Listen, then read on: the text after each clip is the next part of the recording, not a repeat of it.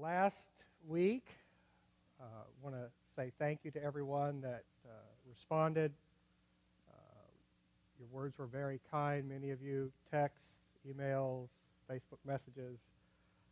It's a very emotional day for me, getting the chance to be able to speak first time in 8.5 years, and was extremely nervous, and you just don't understand. Was able to get that over with and done, and then to speak again today. Do pray for Chad and Amy and their families. They're on vacation. We'll be coming back. Just got a text from him a couple minutes ago. Very, very kind words. And I cannot tell you just how much he means to me personally and his family, the impact that they have had on my life and my family, my children especially. And if it wasn't for him, we wouldn't be here. Chad and I were friends well before we ever came to the Link.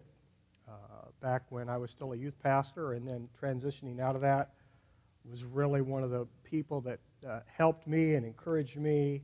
And it was through that. And then he ended up being Cynthia's basketball coach at Beaufort Middle School, and came to pick her up from a tryout. And I'm looking across the gym floor and like, who's that bald guy? Is that Chad Barr? And we had first made friends on Twitter back in Twitter's early days, and then we met in real life just after I was out of the ministry, and then reconnected that way. And we eventually started going to the small group that met at his house.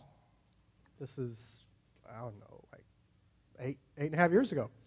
And about a year later, after a lot of encouragement from my family, we eventually started coming to the Link, and that was a huge step for us and a humongous decision for me to make. It was really turning my back on a lot of things, but that was difficult at the time, but looking back, one of the greatest decisions I think that I've ever made, and just love it here. Love, as I said, Chad and his family. Love you guys. Love my small group. They're one of the highlights of my whole week, and they're crazy, and they know it, and all of them anyway. And so it's good to be here with you again today. And again, we're having a little bit of technical difficulties, but I think that we're going to be good. You have a listening guide there, and I encourage you to fill in your blanks as we go. Last week, we kind of looked at a topical message on what is your motivation. And hopefully, we have made a decision. We've crossed the line of faith and received Jesus Christ, hopefully. If you haven't, it's really as simple as ABC. Admit, believe, and confess. Admit that you've messed up, that you've sinned, that you haven't always been exactly what God wants you to be. And I think anyone that is honest with himself could easily come to that point. I really don't think it's, again, I can't even fathom how someone would not do such a thing.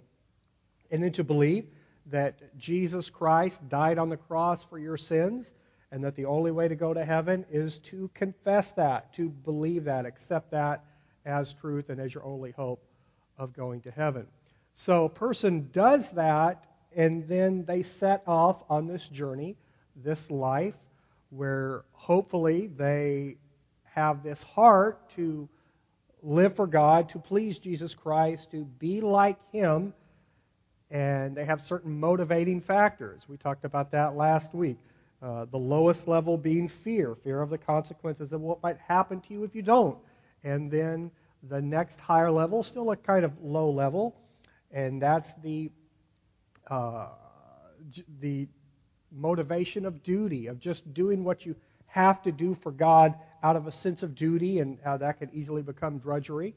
But then you could take a step up and go to the reward level, where there are certain things that might be in it for you, and that is higher than the others, but it can lead to selfishness and many different other things. But then the level of love. And that being the highest level, that's what motivates God, and that's what ought to be to motivate us. Today's message kind of goes hand in hand with that a little bit. Message I've entitled Knock Knock. And earlier this week on the Link Facebook page, I encouraged people to turn in their favorite knock knock jokes, and a few people did. I want to cover those, but before we do that, Kurt, that's for you.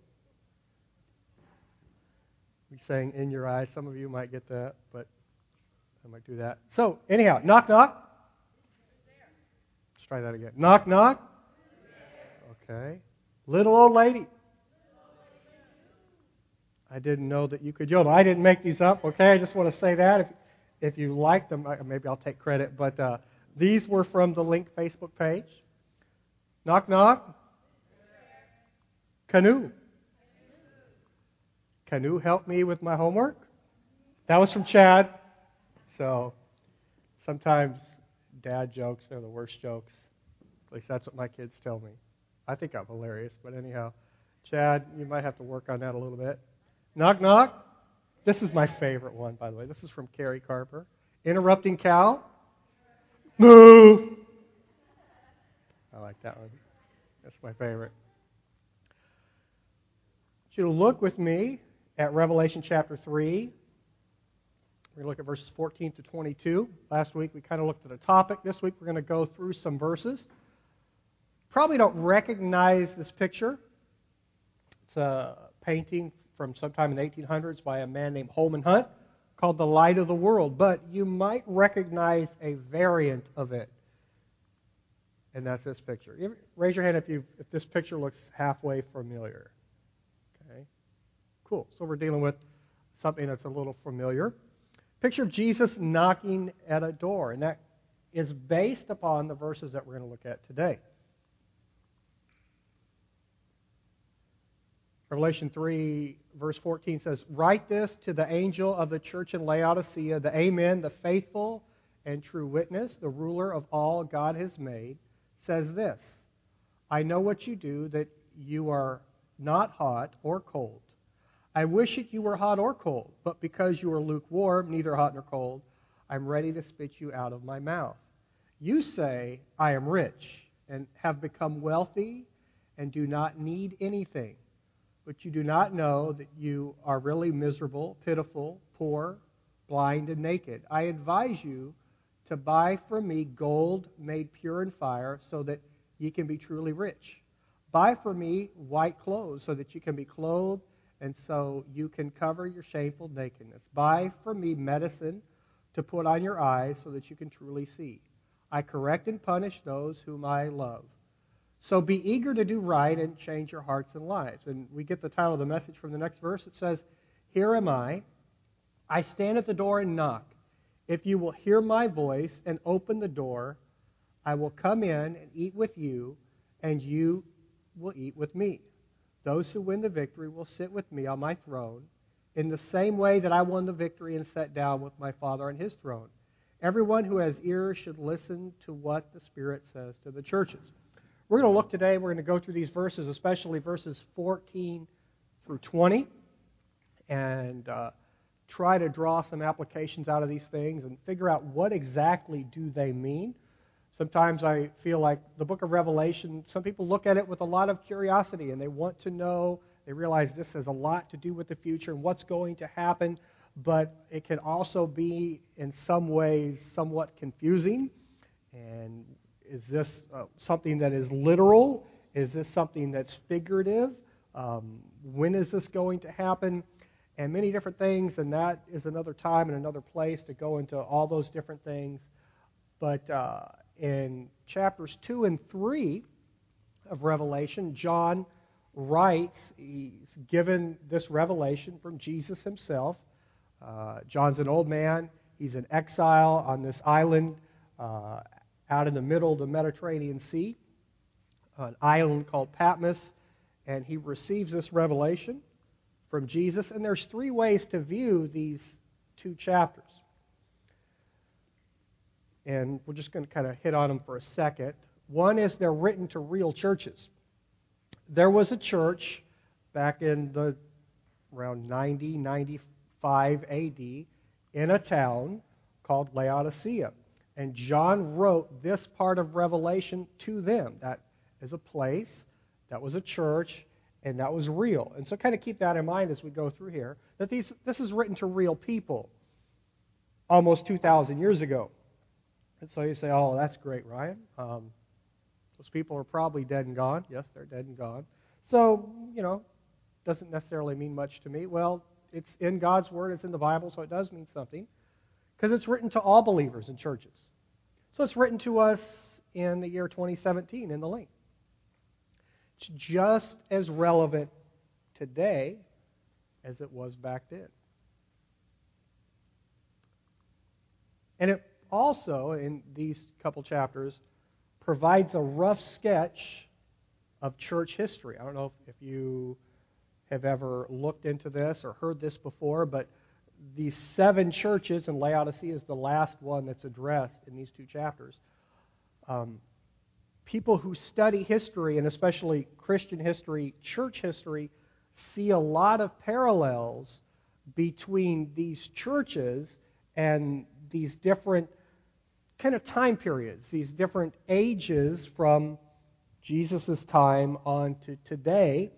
And there are certain characteristics of each church that kind of align with certain periods of time. The first church, there's a lot of description of it. That's the church in Ephesus in Revelation chapter 2 at the beginning of the chapter, that kind of aligns with the church during the time of the apostles.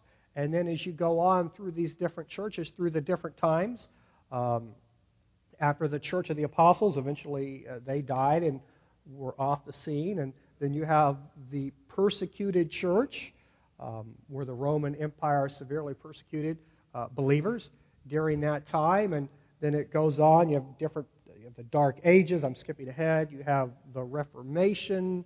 You have times during the 17 and 1800s where there's a great missionary emphasis on getting the gospel to all points throughout the world. And those things in history kind of fit with these different churches. And we're looking at the last period of church history, and we're not going to try to fit that into necessarily our time. We're just going to look at what the verses mean, which is kind of an interesting thing to think about as we, and maybe you want to study that later. That's a good study. Okay, so, knock knock. Verse 14, Jesus tells John, "Write this to the angel of the church in Laodicea, the Amen, the faithful and true witness, the ruler of all that was made, says this." Let's kind of draw some things out of this passage, some things hopefully that can help us. Addressed to the angel of the church. The word angel there could also be translated and literally means messenger, or it would be to the pastor. Sure, Chad probably would like that idea, that he's referred to as an angel and other pastors. John writes this letter to the pastor. He's then to give it to the church, and it comes from Jesus himself. He calls himself the Amen, the faithful and true witness, the ruler of all God has made, says this. And he could have called himself anything. It's interesting that he uses these words for himself, the Amen, the faithful and true witness, and then the ruler of all God has made. The emphasis is on Jesus being trustworthy and powerful. I don't know if you're like me, but you ever watch the news and get discouraged? Or today, you ever read through Facebook and people are talking about politics and things in the world, and it can be very discouraging. And I have a lot of opinions, and sometimes I've expressed those, and that's not always for the faint of heart, especially on social media. And things can get depressing as you debate and as you try to point things out, not just politically but spiritually. And I think all of us need to come back to this idea from Revelation 3, verse 14, that Jesus is trustworthy and powerful. You ever had anyone betray your trust? Anyone make a promise and they didn't keep it? Anyone betray you, let you down? We've all been there. And that hurts. But Jesus is saying, look to me because I am the Amen. I'm the faithful and true witness. He will never let us down. Now, I like to look at this particular passage of Scripture in context of kind of like my journey as a believer and my journey up to this point in my life. And there have been times in my life, and I think back to my former church background, where it seemed like Jesus was knocking at the door. I knew him, but there were times when he was not really inside. He was more of a spectator. And that, I think, is kind of the default that we can all easily fall into instead of him being in with us and having a closer relationship with him.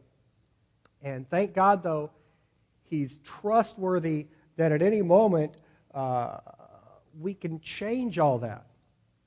And we can easily put our trust in him, not just for eternity, but for our everyday life, whether it be in our homes, our jobs, wherever it might be. We can trust him. He's trustworthy and he's powerful. Not just trustworthy, but powerful. So we say, well, you know what? I'm going to trust him, but can he really fulfill the promises and things that he's made to me? And he can. So that is a great encouragement to us.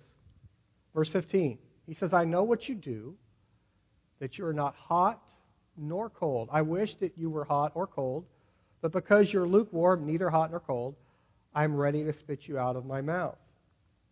Emphasis here is on Jesus knowing us. And so if that really sinks down, then at least in my mind, I start to think, you know what? There's no need for me to hide or to cover up or to try to be something that I'm not. I can be honest and transparent. With God, he knows already. And again, I kind of draw on my past and in my former church background. Being real, being transparent was not something that happened. And so that's why when I started coming to the small group that met at Chad's house so many years ago, it was an eye-opener. I cannot believe that believers were actually real and transparent, and it blew my mind. I could not believe it. It was such culture shock, but it was wonderful because here I saw believers that weren't being fake. They were real people, and yet they still loved God, and they loved other people. And that was very, very inviting to me, and thank God for it. So when we realize where Jesus says here, I know what you do, he knows us. He knows us intimately. He made us. And so there's no need to be anything that we're not, try to cover up from him. But rather, he knows us. He knows the good and he knows the bad. He loves us anyway. And we're going to look a little later how when it's the things that aren't so good, he wants to help us with that and to correct that. So here in the two verses, the emphasis on Jesus knowing us. Now let's talk about this whole idea of hot or cold, because I think this is very misunderstood. And I used to think one way about these verses, but may not be what's right. So hot and cold. Hot water is useful. Take a hot bath, cook with hot water, clean with hot water. Hot water is useful. Cold water is useful. No one wants a sip of hot water. I wouldn't recommend it. It's not refreshing. It's probably not going to help your mouth at all. So the two kinds of water are useful, but lukewarm water is not too useful. We don't really use lukewarm water for many different things. So I said this place, Laodicea, it was a real place. It is in what's now Turkey. Back then they called it Asia Minor. And they had to bring their drinking water in. And they were surrounded by these two towns. One town called Hierapolis, they were known for their hot springs, it's hot water. Another town, Colossae, where we get the book of Colossians from, they were known for their cold, refreshing water. And the town of Laodicea would have to bring both waters in. They had an aqueduct that came right into the town. And they would get their hot water, they would get their cold water, but when those would mix, when those waters would come together, they wouldn't use that water for any particular thing. So the hot water that came in from one place, that was useful. The cold water that came in from another place, that was useful, but the lukewarm water they didn't use. You say, well, what in the world does that mean to me? Here you have, just to see where it was, place of Laodicea on the map, some pictures of it. Modern day. And if I used to believe that what he's saying here is hot, that's like a picture of being committed to Jesus. Cold, that's a picture of not being committed. And then lukewarm, that's kind of somewhere in the middle. And so I used to think, he's saying either be committed to me or be uncommitted to me. Think about that for a minute. Jesus is saying be committed or be uncommitted. I really don't get this idea of, and even when I would hear it, preached and taught, where he's encouraging us to be uncommitted. And so is he really saying, be hot for me, be committed, or be cold for me, be uncommitted, but don't be somewhere in the middle? That doesn't really make any sense. Jesus wouldn't want someone to be committed or hot or uncommitted rather than being middle of the road, lukewarm, in their relationship with him. So what is he saying? He's saying either be hot water, because that's useful, there's many different uses, or be cold water, that's useful, it has many different uses, but don't be non-useful, this kind of lukewarm water. And I really believe that that's what it means here. And he draws upon the picture of the locality of where this place was, how they were surrounded by this place where they brought in the hot water, and this place over here where they brought in the cold water. And both were useful, but they didn't use the lukewarm water where they would meet. Hopefully that makes sense and it's not clear as mud. So I think he's encouraging us in our day to be useful. To be a hot water kind of person or be a cold water kind of person. Either one is useful. Moving on. Verse 17, you say, I am rich, and I have become wealthy and do not need anything. But you do not know that you're really miserable, pitiful, poor, blind, and naked. Again, let me remind you, this is a real place. This is a real church.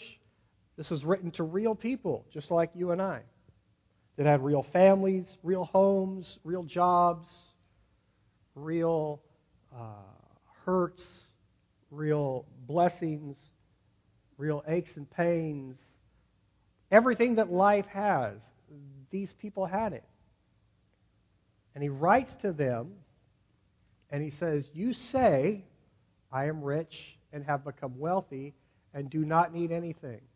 The people saw themselves as rich, materially wealthy.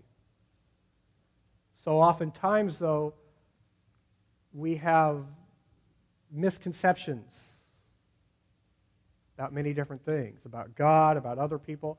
But one of the saddest things is we often have misconceptions about ourselves. We see ourselves in one way when maybe other people see us differently. Ask the people around you. You may not, this might be dangerous. I shudder to think of it myself. Ask the people around you, the people you live with, or the people that know you best, to describe you. I'm not going to go there, but you might get some answers, and I would get some answers that I might not necessarily notice, some answers that might come out of left field, some things that might hurt my feelings. And they saw themselves as rich, materially wealthy, and they were. This particular town, sometime in between when this was written, around 95 or so AD, and the time of Jesus, sometime in the middle there, this town was destroyed by an earthquake. And they rebuilt the city themselves. The Roman Empire, the leadership, they wanted to come and help rebuild the city. This was a very prosperous place, right on this trade route. And so these people were rich materially. And they had a lot of money. And they knew that. And so the place was destroyed by an earthquake. The Roman Empire, who controlled everything, came in and they wanted to help rebuild the city. And it's very interesting because they said, no thank you. We got this. We'll do it ourselves. Last year we had a hurricane, Hurricane Matthew, and places suffered some destruction. And the government comes in, FEMA comes in, and they offer help materially to rebuild things and to try to help people with their losses. Could you imagine someone going, no, thank you. I got this. Imagine a whole place saying, you know what? We got this. I work on Hilton Head, pretty wealthy. And FEMA comes in, and even people out there didn't say, you know what? No, thank you. We got this. But that's what Laodicea did. The Roman version of FEMA came in, said, let us help you. They said, no, we got this. We're going to rebuild it ourselves. That's how wealthy they were. They rebuilt it on their own dime. So they were rich, right on this trade route, known for trading wool, this black wool that was treasured throughout the Roman Empire. But the people did not see themselves as Jesus saw them, spiritually poor. See, they had one view. They were viewing this life, what they could see with their own eyes. But Jesus was talking about the unseen, the eternal, which is much more important. We get so bogged down in this life that we often lose sight of all of eternity, where we're going to spend forever. And so these really few years that you and I have are nothing to be compared with forever. And so maybe we ought to be looking at the forever, the eternal, instead of this little temporary thing we've got going on right now. Now, it seems like a long time. Remember back, if you're my age, to when you were a teenager and you thought, I can't wait to be older and to be an adult and be out of the house and to do my own thing, and it just seems like the waiting was forever and forever and forever. And one day you wake up, you're 45, and you go, I blinked and I missed the whole thing. And that's how life is. You blink and boom. You're waking up at 45 with sore knees, a sore back, or whatever, gray hair, no hair, whatever it might be. And so this life is short. Maybe we ought to focus a little more on forever, because we're all going to be somewhere forever. So really, this whole life is just kind of like a dress rehearsal for eternity. And so they said, I'm rich and I become wealthy and do not need anything. And Materially, that was true. But Jesus flips the script, and he wants to point out the spiritual. He says, but you do not know that you're really miserable, pitiful, poor, blind, and naked. These people probably never saw themselves that way in their life at all. And spiritually, well, who really cares about that? I'm so blessed materially. But they had their view and their focus on the wrong thing and the wrong time. So he tries to bring them back to the true reality. And he says, I advise you to buy from me gold made pure in fire, so that you can be truly rich. Buy from me white clothes, so that you can be clothed, and so you can cover your shameful nakedness. Buy from me medicine to put on your eyes, so that you can truly see. So Jesus told them to buy 3 things from him. And they're symbolic, but they're definitely important. Gold and white clothes. Let me go back. Okay, that should be gold and white clothes. A representation, a picture of purity. You can't just go and mine gold. I'm from Sacramento, California, right near where the gold rush happened. And you could go up to the American River. I've done that before, and go gold panning. You don't get the pure stuff. You have to get it, and it has to be melted down. There are impurities, and that stuff has to be taken out. And so that involves a heating process. And so gold, back in that day and even today, when you talk about it in some figurative sort of way, it has this idea of it's been heated, it's been put under pressure, and it's been brought through the fire pure. All the things that shouldn't be there have been taken out, and now you have this pure thing. And white clothes, the same thing. These things are talking about this gold and these white clothes, about establishing a relationship with him. Again, through receiving Jesus Christ to be your Savior, to save you from your sins. And so that's when this happens. And he encourages them to come to him for that. But also for medicine, picture of healing and forgiveness. That's a daily, ongoing thing in our relationship with him. And this healing here isn't talking about physical. Again, he's trying to bring them out of the material, physical view and into the spiritual, eternal view. And so he's encouraging them to continue to come for him for this continual forgiveness that we all need. Again, not something that's really entering into their mind as they go through their daily lives, because they have all these things. They see themselves as having need of nothing. And that's always a very dangerous place when we get complacent and we think, you know what? I'm good. I'm good, God. I've been there, and that's a very dangerous place. But thank God we can come back to him, and as he encourages us, he advises us to receive these things from him. He's the place where these things come from. Purity and forgiveness don't come from within, they come from him.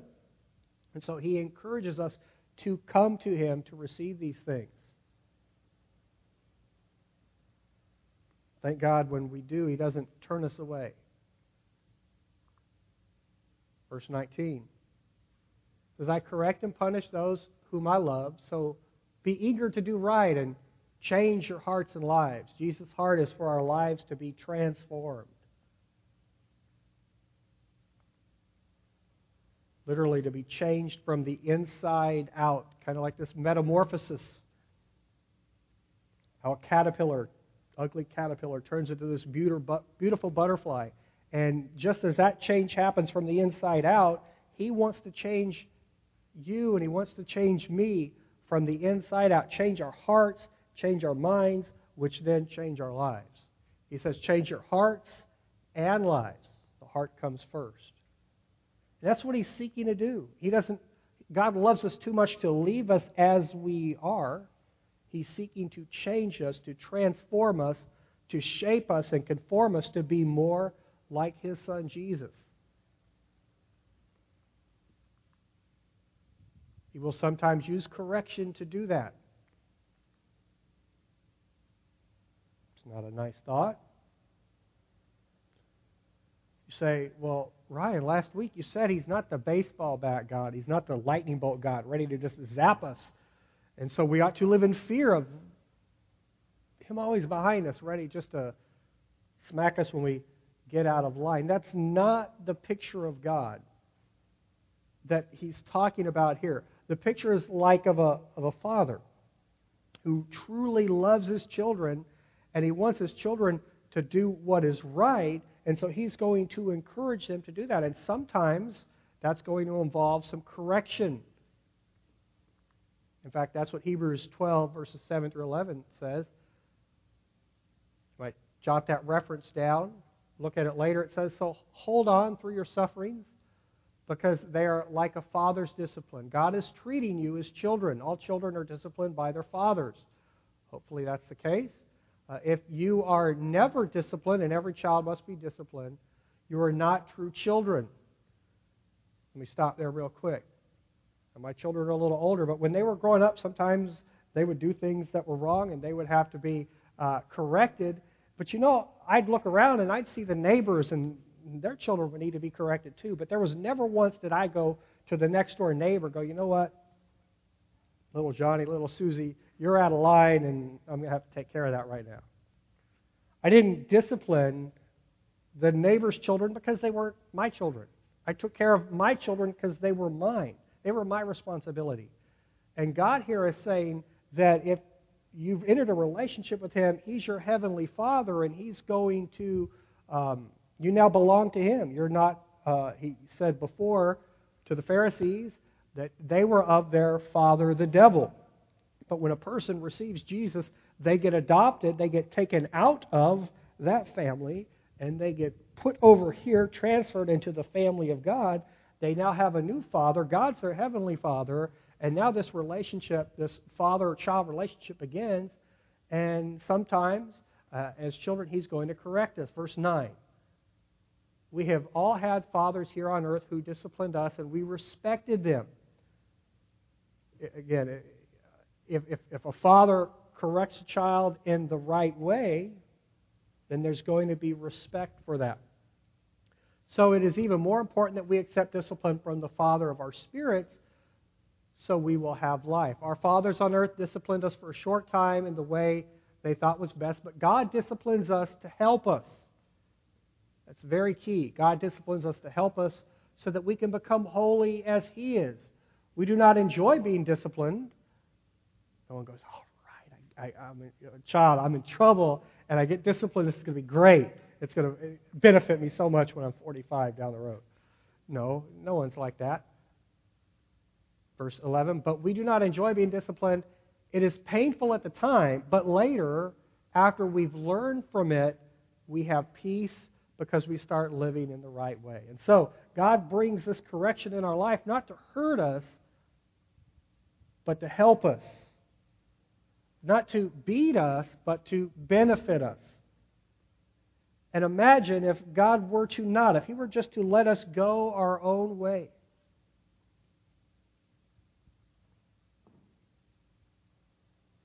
Would not be a good end result. But He loves us too much to allow that, so He's going to seek to bring us back.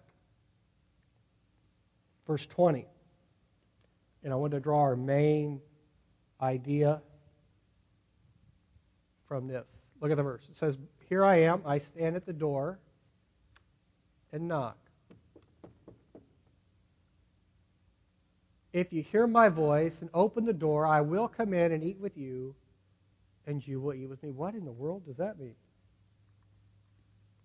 Well, Jesus seeks a relationship with us and initiates it.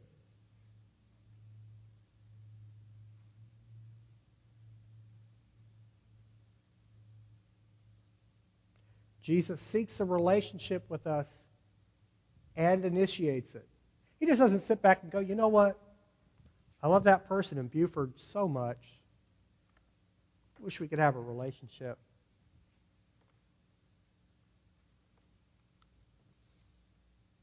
I'm waiting. He initiates it. Well, how did he do that? Romans 5:8 says that God demonstrated his love for us. He showed it. He manifested it. Some versions use that. He demonstrated his love for us even though while we were sinners, Jesus died for us. So you say, how does God initiate a relationship with me? That's the cross and what he did. And so a person can't say, you know what? God never reached out to me, because he says, look at the cross. That's my son there dying for you so that I could have a relationship with you. So he not only seeks it, but he's the initiator of us. He pursues us. That's an awesome thought. So it's our responsibility to respond. Knock, knock. So Jesus comes, he knocks at the door. It's our responsibility to respond.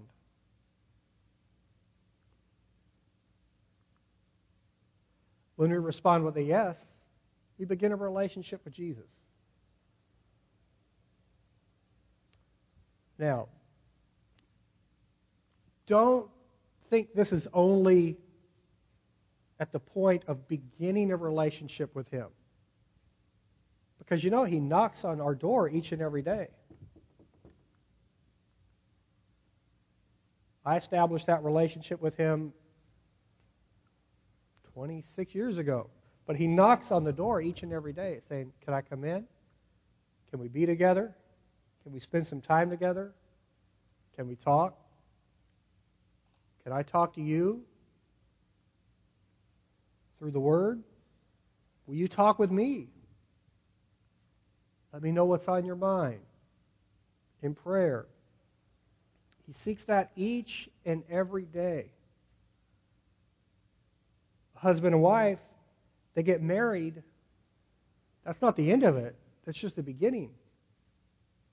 And when a person comes to Jesus, that's not the end of it. That's just the beginning. And just as that marriage ought to grow and the people ought to become closer and grow closer to one another and grow in love with one another, that's how a relationship with God is supposed to be too. To get to know him more and to grow in love with him more, to know him better. But when we respond with a yes, we begin a relationship with Jesus, but again, that's not the end of it. So he says, behold, here I am. I stand at the door and knock. Remember the picture? And I don't know if you can see it necessarily with the lighting we have at the moment. But there he is. Can we maybe get the lights turned down?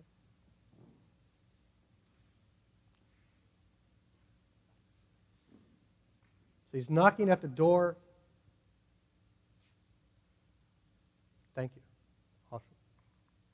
So the question is, where's the doorknob? On closer inspection of the picture, this variation of Holman Hunt's original painting, Light of the World, Jesus there knocking at the door, there's no doorknob on the door. And, hold on one second, just one second. Okay. Let me tell you a story. So Holman Hunt was showing somebody this painting.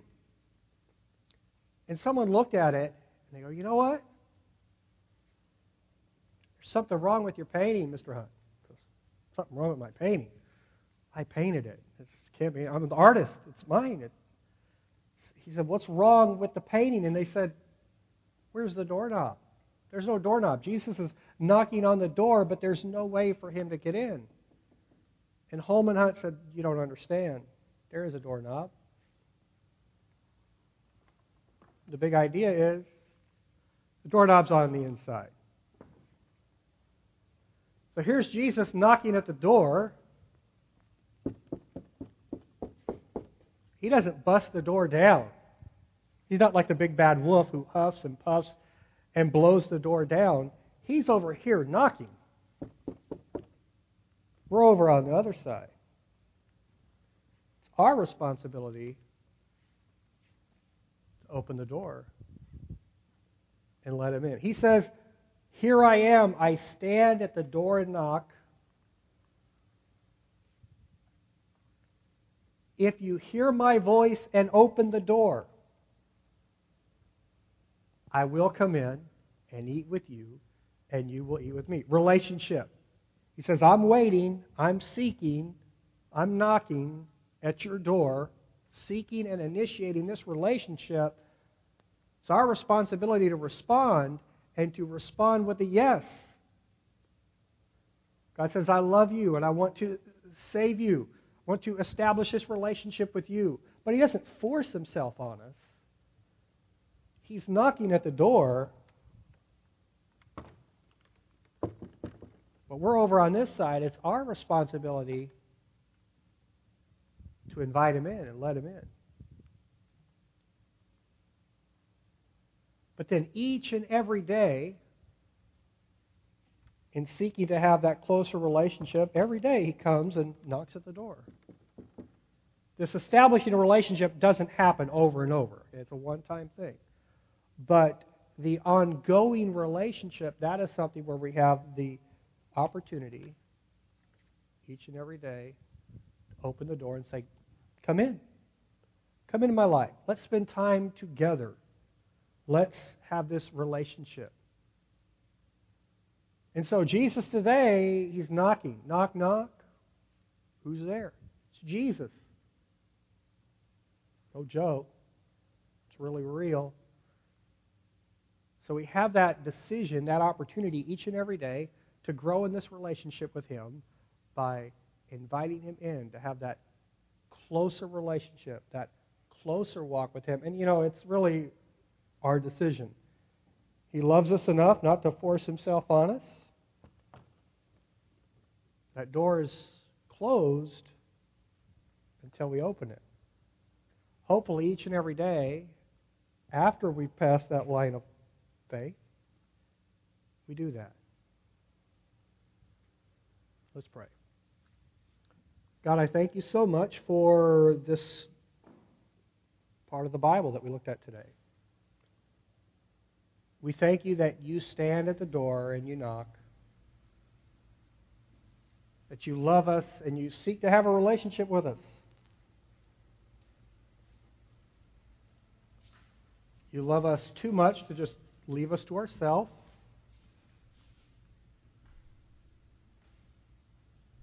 And I pray, Lord, that idea just blows our mind.